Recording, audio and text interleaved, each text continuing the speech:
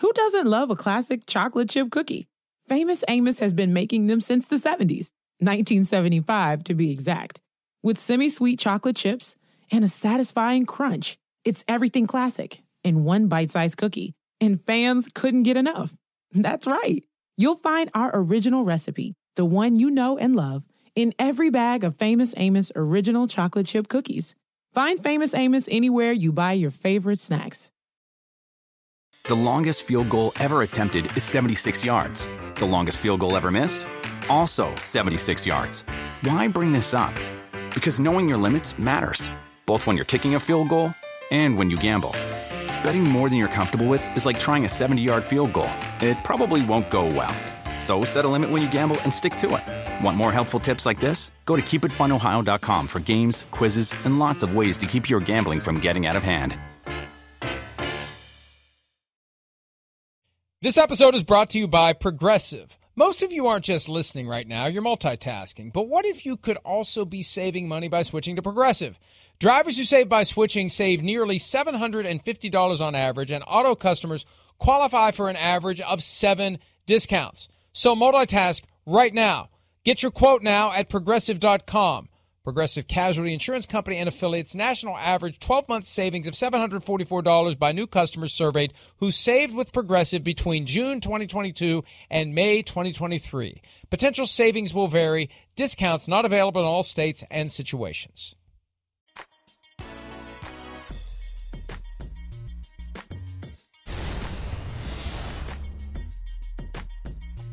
There's Nick Sirianni after the game doing some snow angels in the confetti at Lincoln Financial Field as the Eagles advance via a 31-7 victory. There they are, having a good time, soaking in the moment, enjoying the spoils of victory. And 31-7 combined with 38-7, that's 69-7 if my math is correct, and it rarely is. Have a couple of cigars there, Jalen Hurts. Well, yeah. Enjoy that. Just chill and relax and have a cigar and in your purple leather jacket. Wow. Yeah, well, I don't know about that. I don't know about wearing the purple on purple. Oh boy. But the Eagles, Chris, look, and this one, I got a ton of respect for the 49ers. Yeah. They lost Brock Purdy early, and there was a point where it was tied 7-7. It's like, how is this game tied? How are the Eagles not up 21-3 in this game? Now, eventually the floodgates open, and it was the drive after the 49ers scored their touchdown to tie the game. It's almost like it woke up the Eagles. Yeah. And they needed – it's like, okay, their quarterback goes out. It's kind of like what the Jaguars did last Saturday. I felt like, you know, the team that benefits from the quarterback injury was kind of lax. Like, this is going to be easy now. And the other team buckled down.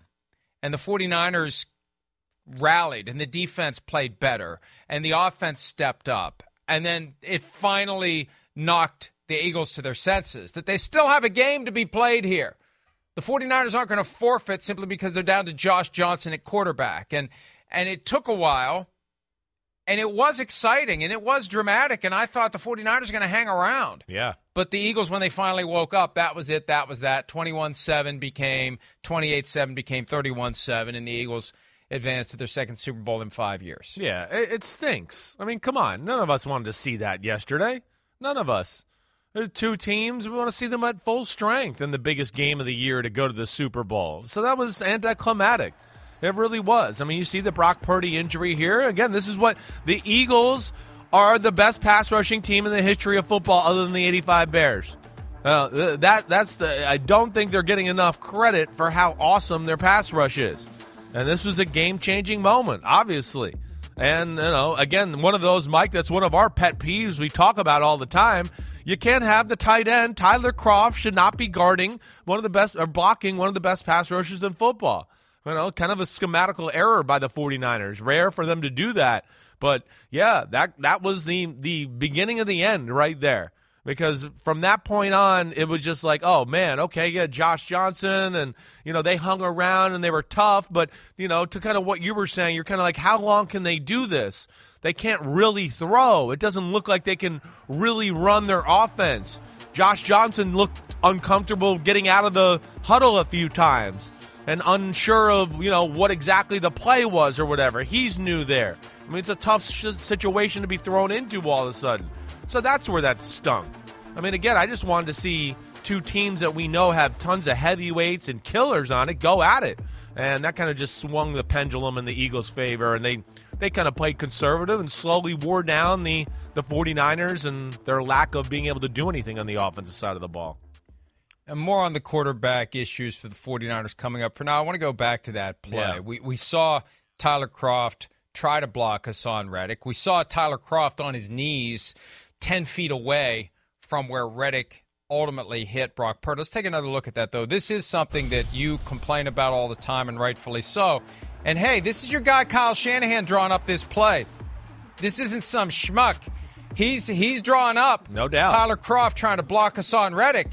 I mean, come on, man. How many times do we have to see something like this happen where the tight end is not suited to block one of the, not just any old defensive end, one of the best pass rushers in football this year? Right.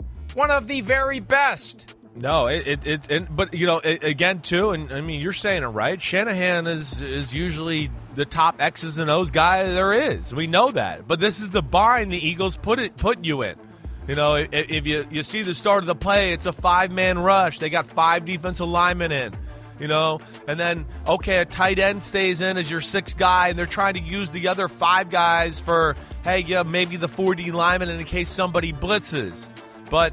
That's where it's unfortunate. That's what great teams do to you. They put you in a few schematical situations where you go, man, I don't really want to do this. I don't really want to, but I got to take a chance here to make this happen or, protect against this blitz. And it came back to bite them in the ass. Not only just for that play right there, but that was night-night. I mean, like we said, that was kind of the beginning of the end there where you just, man, can the 49ers really manage or weather the storm here? And slowly but surely the Eagles just wore their butts down. It reminded me of something I really didn't want to think about yesterday. Both games yesterday made me think of recent postseason failures by the Minnesota Vikings, whether it's a quarterback throwing short of the sticks on 4th and 6 or, and let me set this up before we roll it, 5 years ago. Right. Vikings go down the field, score a touchdown in Philly in the NFC Championship, go up 7-0. Matt Casey texts me, congratulations. I text him back a middle finger emoji because I don't need to hear that when it's 7-0. But the Vikings were hot knife through butter that day. They stopped the Eagles. They have it again. They're moving. Pick 6. It's 7-7. Then the Eagles get it back. They're up 14-7. Now the Vikings were driving. They were inside the 20 and, about to make it 14-14 or 14-10. Things feel like they're, balancing out. The game's settling in to what it's eventually going to be. Tight end blocking a pass rusher. It was Derek Barnett, then a rookie, first-round pick of the Philadelphia Eagles. I don't even think he's on the team anymore, frankly. Coming around the edge. We got the video. He is. Coming he around got the hurt, edge but yeah. to get Case Keenum, and out comes the ball. Here it is. That was a tight end going across in motion to try to get the defense. That's even more ridiculous. You put the tight end in motion to try to take out Derek Barnett. Good luck with that. Yeah. Out comes the ball. A few plays later, it was Alshon Jeffrey for a 51-yard touchdown pass, 21-7, game over. So don't have tight ends try to block pass rushers, especially when the tight end's going in motion across the formation. No, it's too tough of a task there. Again, I think that was a calculated gamble, risk, whatever, by Shanahan and company. When they lost, they did. But that's kind of like what we were talking about. Those great defenses do to you a little. They put you in some spots where you take some chances there, and that one hurt. It really did. I mean, that was, certainly one of the marquee moments of the early game, or of the early game, let alone the first drive, with the one-handed catch, right, with Devontae Smith. That certainly was another thing to where, was a huge part, got the Eagles up 7-0. They drove down, scored the ball, right? Like, hey, ooh, man, it was hard work. But they're up 7-0, and we never got to see that one-handed catch, all the way there either. Those were two big parts early on in the football game that kind of swayed the direction. The quarterback issue also needs to be addressed from the perspective of the defunct third quarterback rule. It used to be that you had 45 guys in uniform. Yeah. And you could have a 46th if it was a third quarterback. And it was this weird, quirky thing that if the third quarterback entered the game at any point before the fourth quarter, the other quarterbacks could never come back in the game, which never really made much sense to me. But they wanted it to be a true emergency option. You got nobody else. And then come the fourth quarter, if you want to get cute and use the third quarterback for some other purpose, you can. In 2011, they just said, just go ahead and dress a 46th man. The problem is the vast majority of teams only dress two quarterbacks. Yeah. They use that 46th spot on someone else. And now do we need to have the third quarterback as a 47th man? Maybe we do, because, Chris, it is another calculated risk teams take. And teams will say, if we're down to our third quarterback, we're screwed anyway. That's fine, but at least you have somebody who can play quarterback that doesn't, look like a complete and total travesty of putting Christian McCaffrey under center. They should have at some point, because what happened was Brock Purdy gets injured. He can't throw the ball more than 5 or 10 yards because he's got an ulnar collateral ligament/nerve thing. They don't know the extent of it, but he may need surgery. We'll find out. Then Josh Johnson comes in. He gets a concussion. So instead of just saying we're going to go old school single wing Christian McCaffrey Wildcat, they put Brock Purdy back in, and Brock Purdy can't do anything. It's a wasted man. You're playing 10 on 11 at that point. But if you just have a third quarterback on the roster in uniform, they did have Jimmy Garoppolo on the roster. He just wasn't in uniform.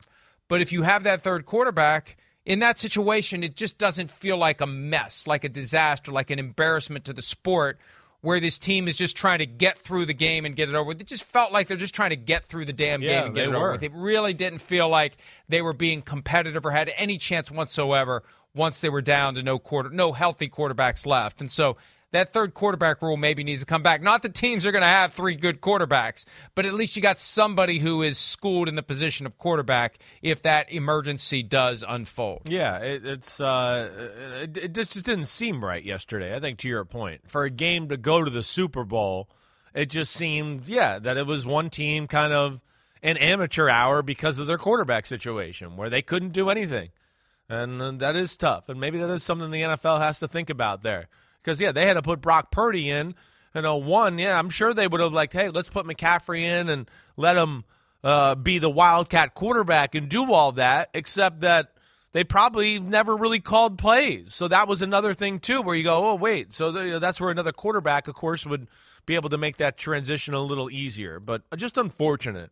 I mean, it really was. What a great run by the 49ers. I mean, that was special. It really was, again, with a third-string quarterback to dominate the way they did the last half of the NFL season. 2 playoff victories, and then get there, and we go, ooh, man, can they really do this with the rookie, Mr. Irrelevant quarterback?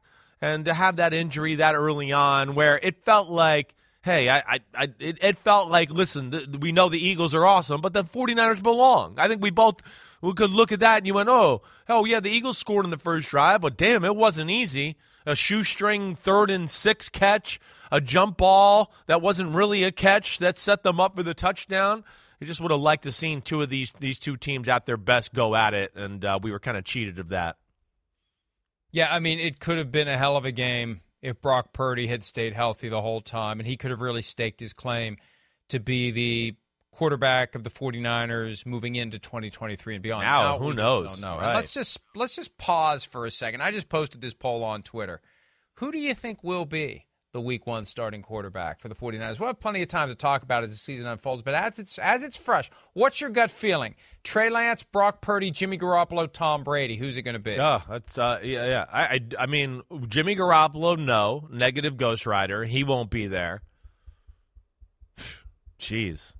I don't even know what I want to say. I'm with you with the Brady thing. I mean, I don't know where that goes. The Brady thing is interesting. It's like we said all last week. I don't think he's going to a team that can win the Super Bowl.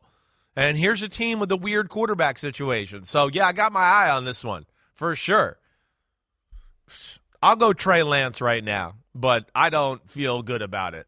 I have no idea. It's crazy. We're talking about a team that's that good. I don't know who the damn quarterback's going to be the start of next year. But isn't that amazing? Isn't that amazing? As good as they are, that's been the Achilles heel. It goes back to not evaluating Patrick Mahomes because Kyle Shanahan was determined to get Kirk Cousins, then enter Jimmy Garoppolo via trade, and then no thanks to Tom Brady in 2020 when he wanted to play for the team, and then maybe last year that weird moment in time where Kyle Shanahan doesn't go to the combine, Tom Brady's sleeping in his old bedroom at his parents' house in San Mateo. Brian Griese has just arrived as the quarterback's coach, the former Michigan teammate of Tom Brady. Little fishy. Something's going on here. Little fishy. Something's going on here. Right. Back at the time when he was going to Miami, right? Right. Well, that was plan A, and plan A got blown up by Brian Flores. Right. So there was something weird happening, and now Kyle Shanahan, when they played the Bucs this year, he spoke candidly of the regret that he and others are feeling because they just thought based on 2019 Brady was done. Right. And they found out the hard way Brady's not done. And you chalk part of this season up to all the turmoil he went through, and Clyde Christensen, the Buccaneers now retired, forced out quarterback's coach, everything Brady was going through, that helps explain it. There are the early results, and a lot of times the early results hold. It's a tight one, though. We'll see. It's going to be a story that dominates the offseason. Now, a story that would have dominated yesterday if it was a close game. The fourth down catch, back to throwing well beyond the sticks. This was the first drive. It was 4th and 3, I believe, from the 35-yard line. Right. Jalen Hurts rolls left. And forget about the red line. I'm going for the goal line. Unbelievable. Directs traffic. Devontae Smith. What a catch. And then, you can't see anything from the initial angle to suggest he did not secure the ball. But he gets up quickly. They come up to the line of scrimmage. Fox doesn't show us the key replay until after the touchdown and the extra point and back from commercial. Kyle Shanahan didn't see this angle. They sure as hell didn't put it on the video board at Lincoln Financial Field where it's clearly incomplete. So no red flag is thrown. No challenge is made. And, Chris, here's the most important thing. And Fox was working pretty hard to give broadcast partner NFL a pass on this. Mike Pereira, and I love Mike Pereira, but I'm calling BS on Pereira basically saying the league is stuck with the same angles that we get. And I know in the truck they're looking at all the different camera angles, and sometimes they find one late, and then they have to say, gee, do we even show it at all? We didn't find it in time. We should have found it sooner. The NFL's got access in real time to all of those angles and more. They have the Hawkeye system. They tout it all the time. They're in the command center at 345 Park Avenue, and they've got everything there, every angle, and they didn't see it either because that's one of those plays where, thanks to the expedited replay review, the Sky Judge, whatever name you want to apply to it, they could have stepped in and said, after further discussion, the ball struck the ground. It's an incomplete pass. Kyle Shanahan shouldn't have even had to throw the red challenge flag. So it wasn't just him not throwing the flag. And I guess you could argue, he should have sensed something was up. He should have thrown the red flag because the Eagles are moving fast to the line of scrimmage.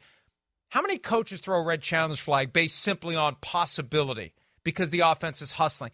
You're throwing away one of your 2 red flags. That's right. And a timeout when you have not seen it yourself, right, and none of your people have seen it. That's right. That's a lot to expect of Kyle Shanahan. Right. And if he challenged it and he was wrong, everybody would go, you're an idiot. You didn't even see the replay, and you challenged it. What an idiot you are. It's another one of those, like, Jermaine Pratt with the Bengals game. You can't win sometimes when you're in professional sports. You can't. But, like, that's one where, I'd like to see the NFL jump in there. What was the number one telltale sign right away that you didn't think that maybe it wasn't a catch? What was the number one thing? Exactly. Devontae Smith getting up. He knew. So he right knew. away. Let's come on. We've all watched film. I'm sitting there going, I don't think he caught it. That's why he's doing it. I'm yelling this to my son and my wife. I don't think he caught it. That's why he's doing this. That was the telltale sign, right? They hadn't been running the hurry-up offense at all before that. So that's one where, why can't the league just slow down play for a minute and be like, we're going to see this the right way, and the referee's going to put his foot in the ball and be like Captain Morgan for a second, and we're going to sit there and make sure we get it right.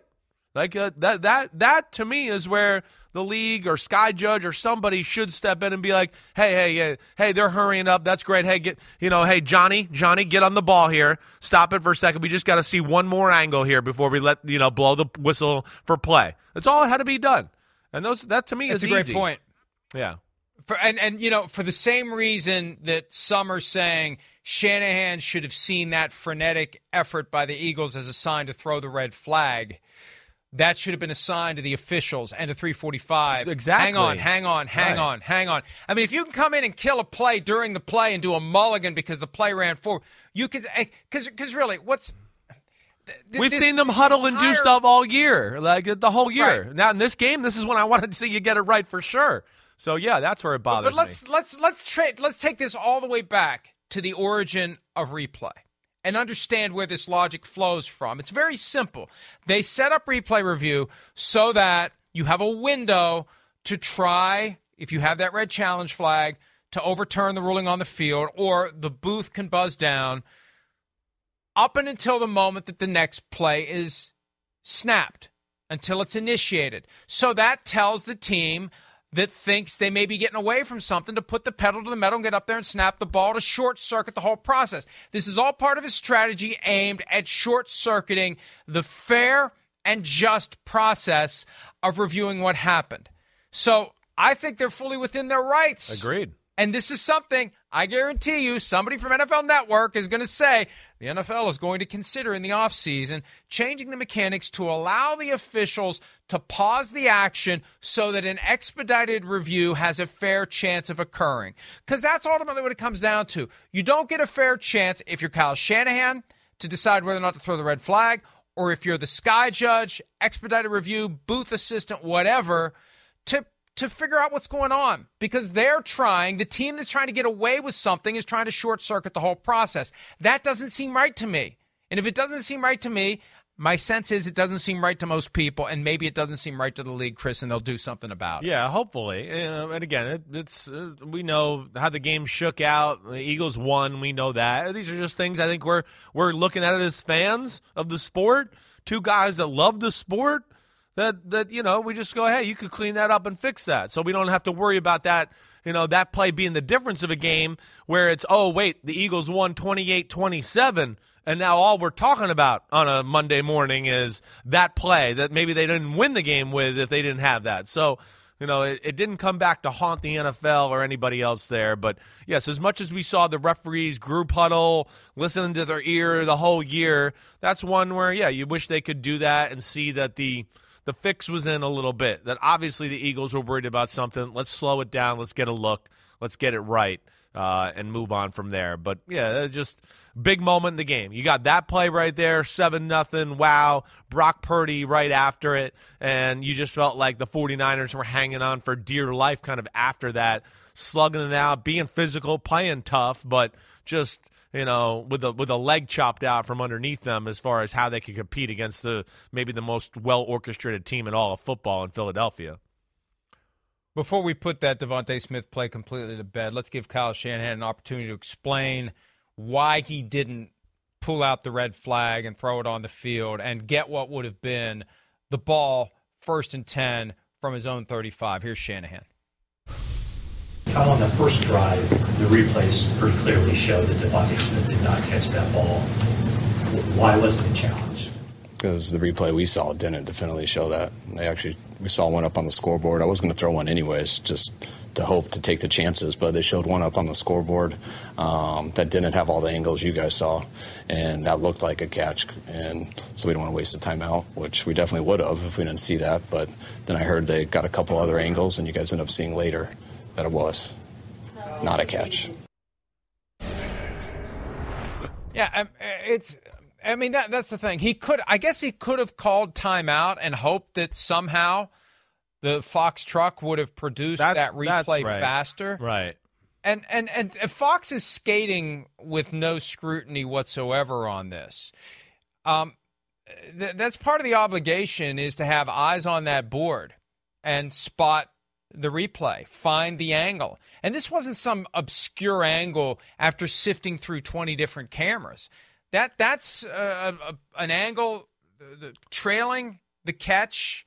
I'd like to think that of all the people that are sitting in that truck trying to produce that game, and this would apply to any network, you got eyes on those screens, and somebody's going to say, hey, 27, there it is. Pull that one up. Oh, there it is. The ball's on the ground. I don't know how that doesn't come up sooner than it did. We didn't see it at all until after the commercial. We didn't see it on the ensuing plays. We didn't see it before the extra point. And I wonder whether somebody was tempted to just pretend they didn't see it at all. I wondered. But I was going to go back and DVR it. What, they showed one replay of like a montage, I think, going away to commercial. And there was one right before they cut away where I went, I got up. I was like, I don't think he caught that ball. And then they came back and they showed that exact angle, and you realize he didn't. But it's a tough situation. And I think, the thing you brought up is probably the best way a coach can combat that. Coaches, yes, timeouts they're dear, and we know how important they are. But first half timeouts, okay, they're not the end of the world for a situation like that. Maybe you do burn it and go, okay, we're going to hey, my team, it's emotional. Let's take a deep breath anyways, and let's take another look at this play right here. Let's regather ourselves anyway so we're at full strength to stop them inside the 10. Maybe that's the only thing you do any differently. But it's a tough situation. And, yes, you'd like to think that this day and age, 2022, 97,000 cameras at every freaking game, that you could see a replay within 10 seconds after it happening to know whether that should be challenged or not. So that's disappointing too. You can blame Shanahan to a degree, certainly, but you're right. The NFL, Fox, everybody's got to take a little blame in that. That was a very tough situation. And the easy fix, and this is a great idea from you, and I'm going to pull that thread and try to articulate it and maybe get some people to listen and act on it. There has to be a protocol in place for pressing pause. Because this isn't as strategic. You know it when you see it. Exactly. This is not strategic. They're not in a hurry-up offense. We're not going into hurry-up offense. Right. We're not trying to catch the defense in a favorable selection of players. Exactly. We're trying to get the ball snapped so somebody doesn't have a chance to go back and take away that thing we got that we shouldn't have gotten. Because we know it, and we want to get this ball snapped before they figure it out. There's just something viscerally wrong with that, and we've accepted it for 20-plus years. It's just part of the game. It's part of the strategy. Oh, we got away with one. Go snap the ball, snap the ball, snap the ball. Yes, we got away with it. I mean, what kind of message does that send? If you're fast enough, you get away with shit? Come on. I think the time has come. And that's why these big standalone games where we all watch, because these things happen from time to time when they're playing 9 games at once. Very rarely does one thing pop out above everything else. And usually it happens in a primetime game where we're all watching. This is a moment to have, and there are multiple things that came out of yesterday, where the league can say, we should look at this, we should look at that, we should look at that. So we're just trying to help make the game better. We're not trying to bring anybody down. We're trying to avoid these situations in the future. Because you're right, Chris, they got lucky. They got lucky that the thing with the mulligan in the Chiefs-Bengals game didn't affect the outcome of the game, and they got lucky that didn't affect the outcome of the game. Because if it had, it's all we'd be talking about all week long. That's right. Fortunately we're not. But, yeah, these are things that I think for the better of the sport, we'd like to see him fixed, going forward. We can make it better. We don't see that in any other sports, right? I mean, we don't want to see that. I'm watching the Australian Open. We don't go, oh, it was out. Hurry up, serve the ball. It was out. Because we're going to, you know what I mean? Hey, give me the ball, kid. Give me the ball. It was a home run that was foul. Oh, hurry up, pitch it one more time because I don't want them to figure out it was really a foul. Like, come on. That's where we're better than that. We've evolved as humans in the sport and everything. That's where we can get better. But, hey, the more important thing is, and let's not forget about this, the Eagles are going to the freaking Super Bowl, right? They're a damn special team.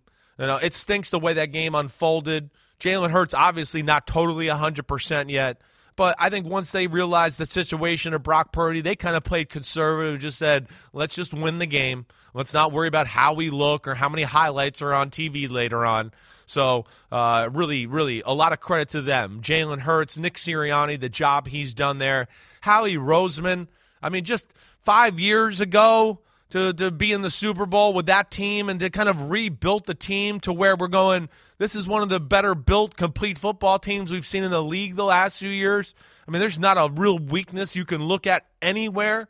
It's going to be cool. It really is. And then you add in the fact of Andy Reid and Mahomes, and it's the Chiefs and the Eagles and all of that. Wow, I know I'm excited. I think it's a great Super Bowl matchup, and we got two, Clash of the Titans type teams here in the AFC and the NFC. When you look at the overall offensive production of the Eagles yesterday, if you would just cut it short of their total touchdowns, you would say, I think they lost the game. Because it wasn't overpowering offensively. 121, I think, net passing yards. Yeah. But they still got it done. We're going to take a break. On the other side, we'll give the Eagles more praise for what they pulled off and maybe focus on some things they need to shore up if they're going to beat the Chiefs. By the way, they are 2-point favorites, the Eagles, heading into Super Bowl 57. But as we saw last week, those lines can and will move. We'll take a quick one, and when we return, more talk. Eagles 49ers. We'll take a quick one, and we return more talk. I need to. I know. Sometimes we land the plane smoothly, and sometimes we crash it into the mountain. Sue me.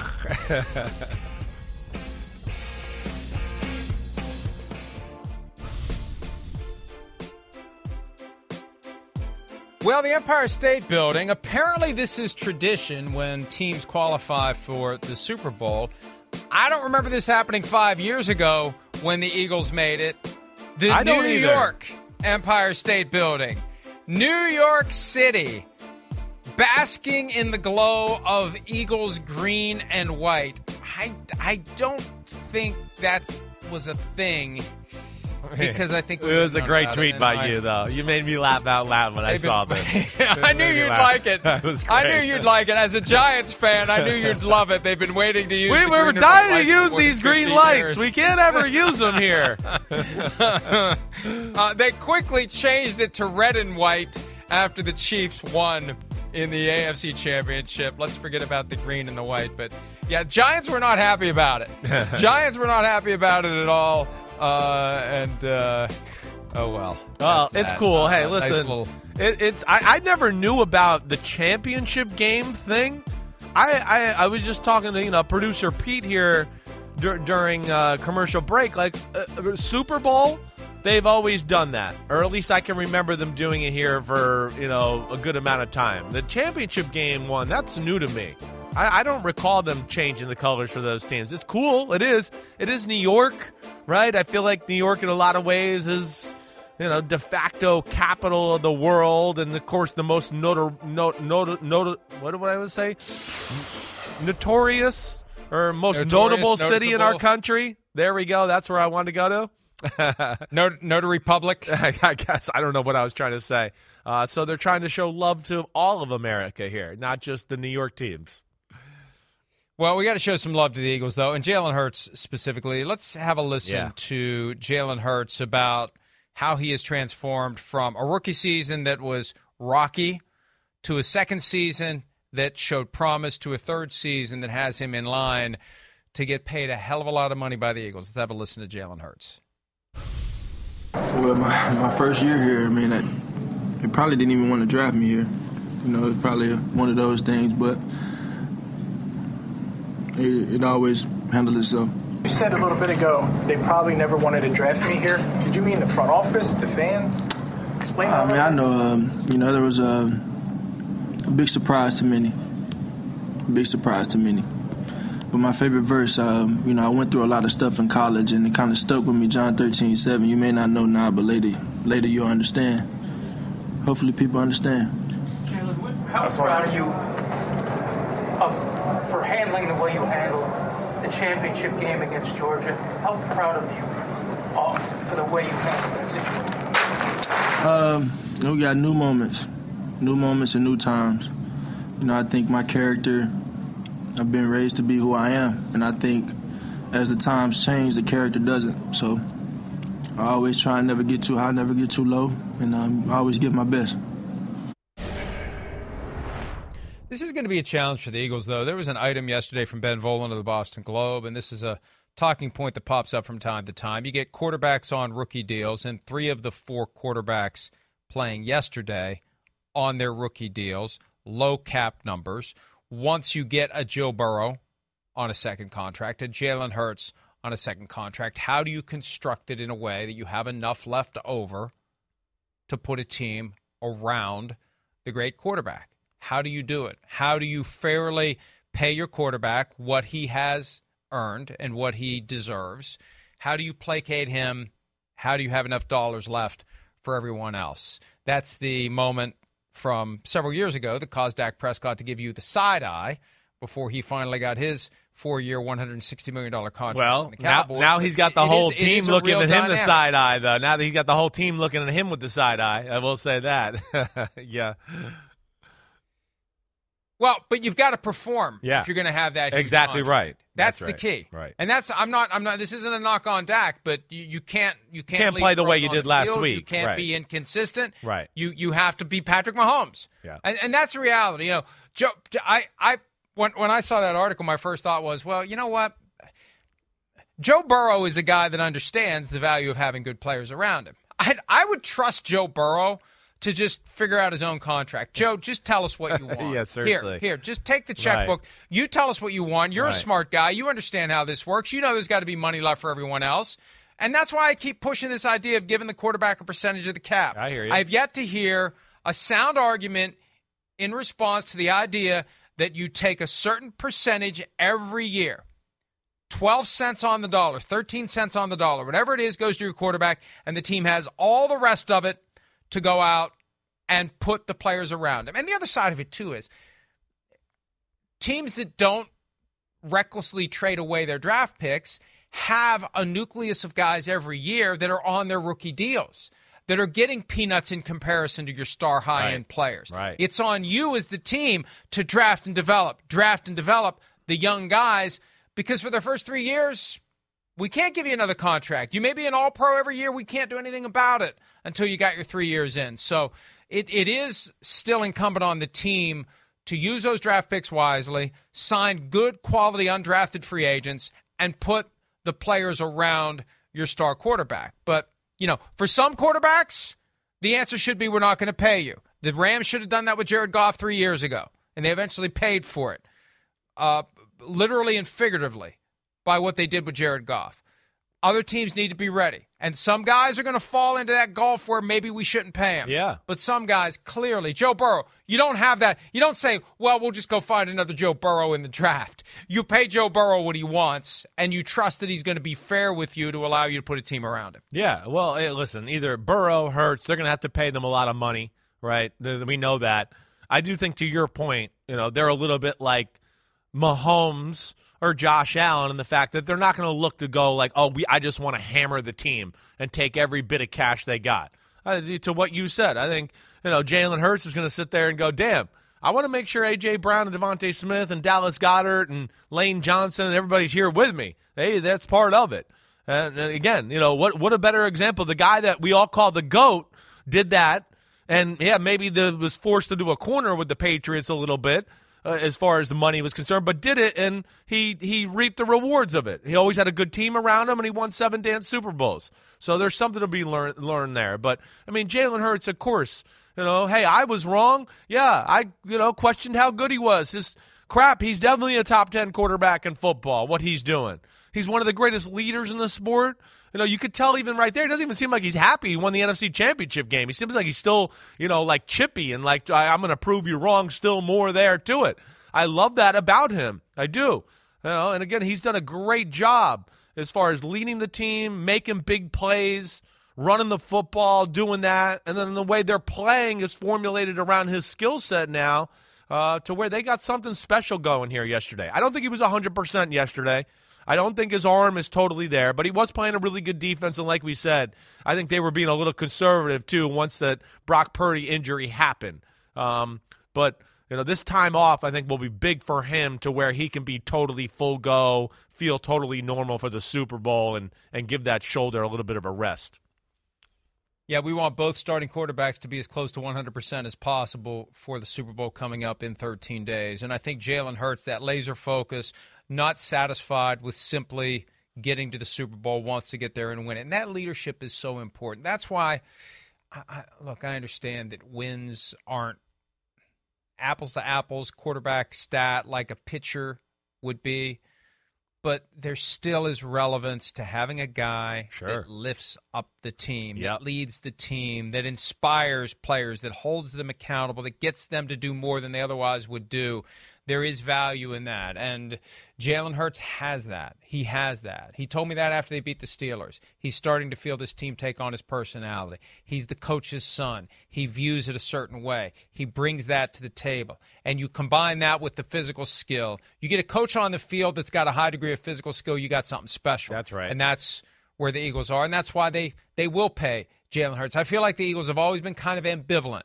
Always kind of looking. You know, they've been linked to some of the guys that have been available.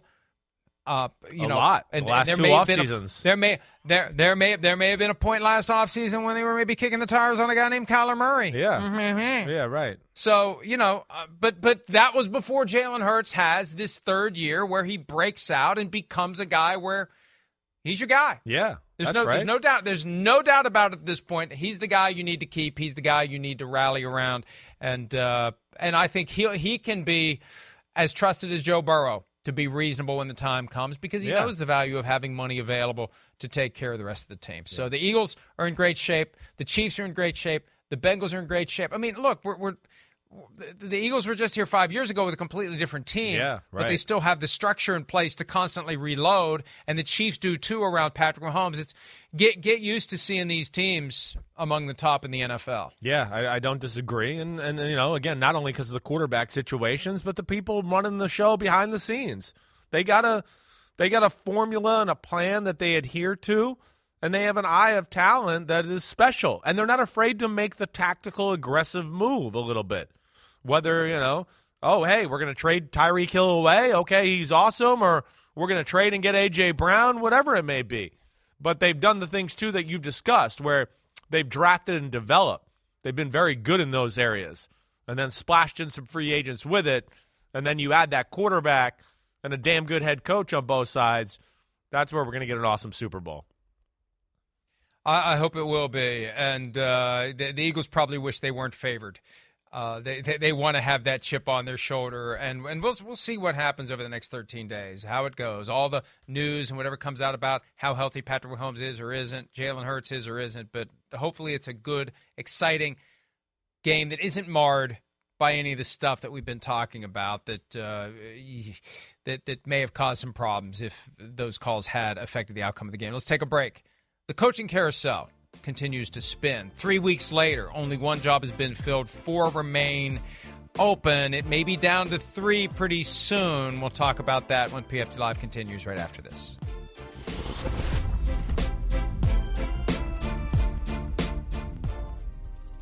Home isn't just a place. It's a state of mind. Like curling up in a comfy chair as you watch the world go by. Good afternoon. Which is why at Delta, our people do our best to make you feel at home long before you get there. Delta, keep climbing. The longest field goal ever attempted is 76 yards. The longest field goal ever missed? Also 76 yards. Why bring this up? Because knowing your limits matters, both when you're kicking a field goal and when you gamble. Betting more than you're comfortable with is like trying a 70-yard field goal. It probably won't go well. So set a limit when you gamble and stick to it. Want more helpful tips like this? Go to keepitfunohio.com for games, quizzes, and lots of ways to keep your gambling from getting out of hand.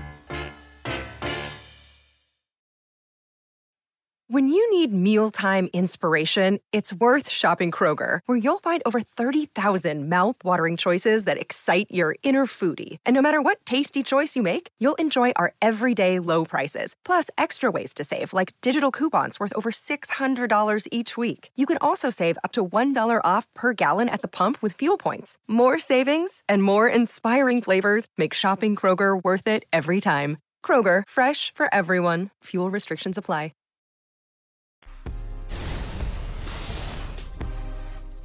Well, if the Cowboys can't play in a conference championship game, they may as well make some news during one. This came out during the action yesterday.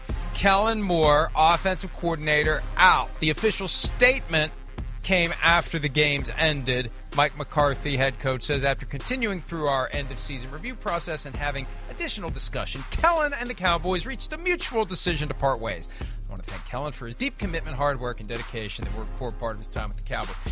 mutual decision, my ass. When are these ever truly mutual, right? Other than, we don't want you here anymore. Do you want to stay? Well, if you don't want me here, why would I stay? Come on. He's still under contract for one more year. And at one point, he was the guy who was kind of, Jerry Jones is always looking for his next Tom Landry. The guy he's going to groom, the guy that's going to be there forever. It was going to be Jason Garrett, and that ultimately didn't work out, although he was the head coach for 9 years. And then Kellen Moore's the guy that there's this thought they're going to eventually ease him into the job. Well, that didn't work either. And now McCarthy's going to call the plays. You've got 7 assistant coaches gone now from a team that was 12-5 in consecutive seasons. This is just weird in Dallas right now, Chris, and it just feels like half measure after half measure in an effort to make the team better. They're taking a chance they're going to make the team worse. Yeah, I mean, you're right, but Jerry's going to be aggressive. He wants better results from his football team. And I think, I guess I'm surprised to see this with Kellen Moore, but not surprised in some ways. One, I mean, I think if you look at it, Dak Prescott took a step back this year, didn't play very well. Offensively, I mean, we're 2 years in a row where the offense laid an egg in a playoff game against the 49ers. And I think what you start to look at, too, a little bit, and something at least that what I talk about on my podcast a decent amount when I break down the Cowboys and that offense, is just when their run game doesn't work, their offense just isn't that special. It's just it's not creative enough in the passing game, as you saw last week. Listen, Dak Prescott didn't play well. Those are bad interceptions, and he certainly had a few plays or throws that he could have capitalized. But I didn't come away nearly as impressed with that game plan as I did other teams that attacked the 49ers this year. So I think there's more to be had in that department. And I'm with you. Mutual. I mean, nobody leaves the offensive coordinator job of a team. That you're the Dallas Cowboys and you were one of the 5 best teams in sport. Yeah, I'd mutually like to leave one of the greatest jobs in all of sports. That's right. Yeah, sure. Okay, yeah, obviously there was something wrong there, and they weren't happy with it. And they're going to go their way, and we'll see how Mike McCarthy can do, calling plays. That'll be interesting too. And that's where I have a hard time separating the two. They performed poorly enough that the guy running the offense under an offensive head coach should be fired, but the head coach should stay. It's just weird to me. And with Sean Payton kind of dangling out there, you want to make this team dramatically better quickly, you just flush everything. Maybe you keep Dan Quinn as defensive coordinator with Sean Payton. I don't know. But it's just odd to me that they're doing these mini changes instead of going all in and just pressing the reset button on the coaching staff, because they basically are. They basically are resetting the coaching staff. They're making it harder. You can have all this change now. And sometimes change can be invigorating, but it's complicating too. Yes, it is. And they got a lot of work to do. You got players like Micah Parsons wasn't happy that George Edwards, senior defensive assistant, was let go last week. I mean, you've got new faces, new personalities, new ideas, new this. It's not all going to be smooth. And it makes the offseason program critical for the Cowboys, and they really just need to get things buttoned up and ready to go because they're going to have the target on them next year. They have had 2 consecutive very good years, and they're going to make it harder for themselves to have a third one with everything they've done, Chris. Yeah. Obviously, someone's not happy, right? Jerry, the message, some of the play within those positions, he feels like there's got to be a shake-up there. Within the coaching staff and a new look, a new energy, and a new plan of attack. Dan Quinn's back. That's probably the most important thing. We've seen what he's done. They're creative on the defensive side of the ball. McCarthy, hey, I always found it interesting that, was an offensive play caller, took a lot of heat at the end of the Green Bay when he was the head coach there, and then he came back to Dallas and was like, whoa, I don't want that heat. Here you go, Kellen Moore. Well, obviously, to me, that this has the smell of the Jones family as well. Like, hey, we hired you because you were a good offensive mind in Green Bay. So how about you start, doing our game plans and all that?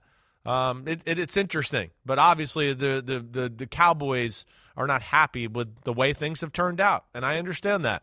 They're impatient, and I understand that too. With Jerry and the age he's at right now. I wonder if it was as simple as who came up with the idea to put Ezekiel Elliott at center for our Stanford band play, and Kellen Moore said, I did, and you're gone. That's all. Thank you very much for your candor. Now, let's have a mutual decision that you're not going to be the coach here anymore. And at least they waited until after it played out for him in Carolina, because he could have been the head coach there. We've seen that before where a team's thinking about moving on from a guy, but they just don't do it because they want to give the guy the opportunity that he may have somewhere else. But it's going to make things more difficult for the Cowboys. Also, new quarterbacks coach, Doug Nussmeier, he's out, so they got to find a new guy who's going to be the main person getting Dak Prescott to the best of his ability. I think that's where this is all. Right. Statistically, his best year was when Jason Garrett was the coach, when he was a rookie. I mean, he really hasn't matched those numbers since then. No, I feel like that's where a lot of this is coming from. You know, the pressure of Dak, the contract. It feels like the Cowboys were pressured into that to a degree. They want, we heard kind of Jerry talk about this a few years ago. They want their quarterback, who they're paying $45 million, to be a star and take over. Remember they lost that game up in Seattle, and they were like, hey, Russell Wilson, he runs around and does all those things and says that. Yeah, they want more out of this position, especially with what they're paying. And then, of course, CeeDee Lamb and some of those offensive linemen they got, other weapons, Tony Pollard, all of that. I think they looked at it and go, well, we kind of underwhelmed in that department. It was a good year offensively, but I think there's, probably a little more meat on the bone as far as they're concerned and what they are capable of, and that's where they're going to go back to the drawing board. Meanwhile, DeMeco Ryans, the 49ers defensive coordinator, heading to Houston this week. The expectation is he will become the next head coach of the Texans. He was Defensive Rookie of the Year with the Texans in 2006. Later was traded to the Eagles, and actually, Chris, sued the Texans and everyone else who had potential responsibility for it after he tore an Achilles tendon on that field in Houston at NRG Stadium. So, it's an injury case. It's far different from the kind of allegations we're seeing in the Brian Flores litigation. Right. No grudges held by either side, and it looks like Ryans is going to be the next head coach of the Texans at a time when the Broncos, I think there was a point last week where the Broncos wanted him. And it may be that the decision to go back and see Jim Harbaugh face-to-face, that may have been the thing that soured Ryans on potentially coaching the Broncos. So we've got the rest of the week to talk about all the ins and outs of the coaching searches. The Broncos are a hot mess right now. They really are. Yes. It feels like that I mean, way, they would say everything's going exactly according to plan. Of course, that's what they have to say. But all is well, nothing to see here. But the Texans have a coach that hopefully, if they hire Ryans, will be there for more than 1 year. I'm not sure of many things for the coming year. I'm fairly certain that the Texans will not go, Chris, 3 straight years, one-and-done head coaches. No, and DeMeco Ryans has, incredible potential.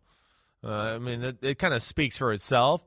It took over San Francisco. They never missed a beat as far as what they are on the defensive side of the ball. And lost like DeForest Buckner when they took over. There was some changes to the football team. He added his own little repertoire and his sprinkle of creativity along with the defense. There's great energy. They're extremely sound, as you talked about so many times. Obviously has the eye like Shanahan and Lynch to have guys that are crazy and just run through a wall and don't ask questions.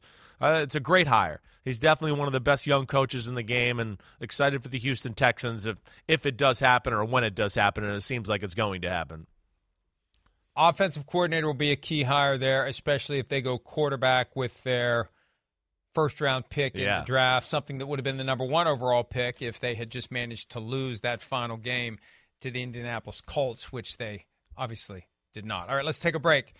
We actually have seen a video 4 weeks to the day. It was 3 weeks and 6 days from Damar Hamlin thanking everyone and anyone that helped him get to where he is now. We'll play some of it for you and talk about the status of Damar Hamlin. And I can't believe it's only been 4 weeks it is crazy. Since that happened. It feels like it's been 4 years. We'll take a break and do that next here on PFT Live.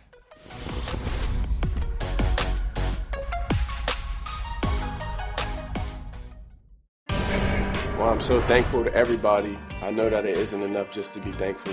This is just the beginning of the impact that I wanted to have on the world. And with God's guidance, I will continue to do wonderful and great things. I couldn't do this without any of the support and the love, and I can't wait to continue to take y'all on this journey with me.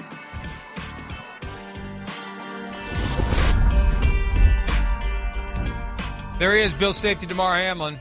Video posted over the weekend, and we are assuming that is the real Damar Hamlin, not a clone. That was one of the crazier conspiracy theories of the week, that he actually died from the vaccine. It was a body double last week at the playoff game, and everything is fake. It's not really Damar Hamlin.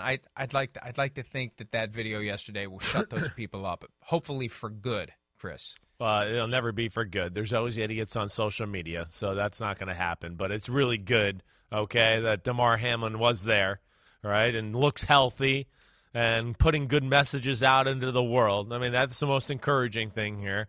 And good for the Buffalo Bills. It was a lot they had to deal with. So I'm just glad to see him in a good place mentally. Looks physically good there, right? I mean, everything seems on the up and up, and I'm still interested to hear what his frame of mind is as far as playing in the future. You know, again, I think he's one of those guys that loves football, and he might actually think about it here again. I'm interested to see when that conversation comes up. Yeah, he's still early in his career, and he's still working his way through the rehab and recovery process, but he's got the full offseason to get himself back to 100%. Right.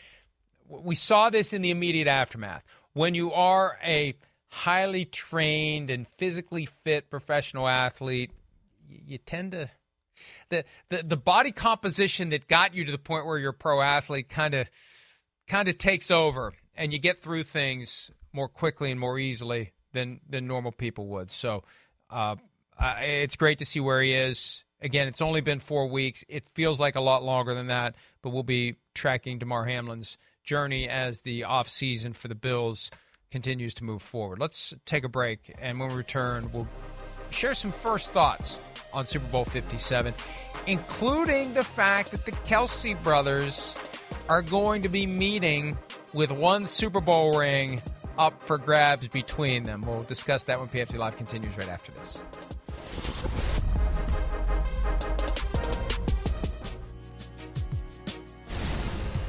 Travis online, people are calling this the Kelce Bowl coming up. Talk about the feeling of being able to, brother. Haven't talked to him yet, but cool scenario to be in. You know, my mom can't lose. I'll just leave it at that. Well, one of them's going to lose.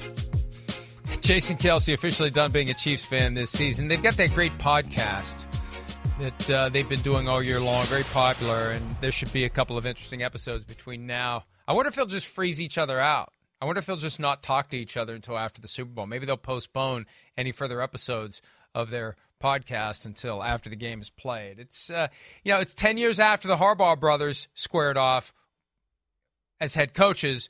We've got two brothers on opposite sides trying to get that one Super Bowl ring, Chris. Yeah, this is amazing. I mean, it's amazing. It really is. One, what they both have done individually as players. I mean, they're going down in history as like in the conversation of the greatest players at their position, respectively. That's what's amazing. I mean, damn, Kelce's amazing on the Chiefs, I should say. Greatest pass-catching tight end maybe in the history of the game. You know, Jason Kelce on the Eagles. Oh, my gosh, have we ever seen a center as athletic as he is and some of the stuff he's doing? It's amazing. And I don't even know if that's good for the parents. That's a tough one. It's like, yeah, one won and the other one's crushed for the next month. That's a hard situation to be in. It's kind of the gift and the curse there. But, man, that's what's amazing about this Super Bowl matchup. Traditional, teams from the AFC, the NFC, they've both been very relevant, like we were talking about earlier in the show, for the last 20 years. And then you throw in the Kelce thing and the Andy Reid thing, and it's Patrick Mahomes in his third Super Bowl, and it's Jalen Hurts in his first Super Bowl. There's just a lot of cool things to dissect over the next 2 weeks with this one. The betting line has moved a lot since the game was locked in. MDS has this item at PFT. At first it was a pick'em. Then the Chiefs were favored by 1 point briefly, and now it's settled in at Eagles -2. Patrick Mahomes has never been an underdog with the closing line in any playoff game of his career. And also, only 6 Super Bowls have had a closing line of 2 points or less. Oh, well, this is one that I feel pretty confident in that it will come down to the end. That's for sure. I think in totality, the Eagles are a better football team from top to bottom. But what's that mean? I saw just 3 years ago a team called the San Francisco 49ers that were better in totality. And it didn't matter because, the Chiefs weren't that less then, and then they got this damn special quarterback. So that's where, too, hey, health, the Chiefs, their receivers, they got to get healthy here. Mahomes' movement is going to be even more crucial in this matchup than it was against the Bengals. This is a way better pass rush than he saw last week. So that's where he's going to have to move and create and buy some time. His progress in that department will be big time here over the next 10 days to see where he can go. But I'm excited. I certainly expect a really, really close, awesome football game. We've seen 2 Super Bowls from Mahomes, one where he was 100%, one where he wasn't, where he had the turf toe, and how he struggled to stay ahead of the pass rush. And look at that Eagles pass rush. That really is going to be the key. How healthy can he get, Chris, in the next 13 days? Because if he's impaired at all, it's going to be a lot like it was in Super Bowl 55. Not that he'll be running for his life because he's not going to be able to run. Right. He was able to run, but that toe slowed him down. That's going to be the key. How healthy can he get in the next 13 days? Yeah. That's going to right. We won't know until the game starts, but that's going to be a big factor. Well, hopefully he didn't re-aggravate it too much yesterday like you were talking about. That'll be the first step. And then the other thing is their offensive line much better than it was against that Bucs team. So that's where they got a fighting chance too. That's it for now. See you tomorrow. Have a great Monday. See ya.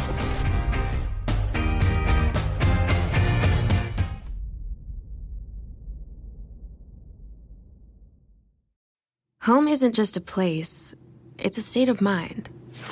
Like curling up in a comfy chair while it's cold outside, with a warm drink, or maybe even a wine in hand.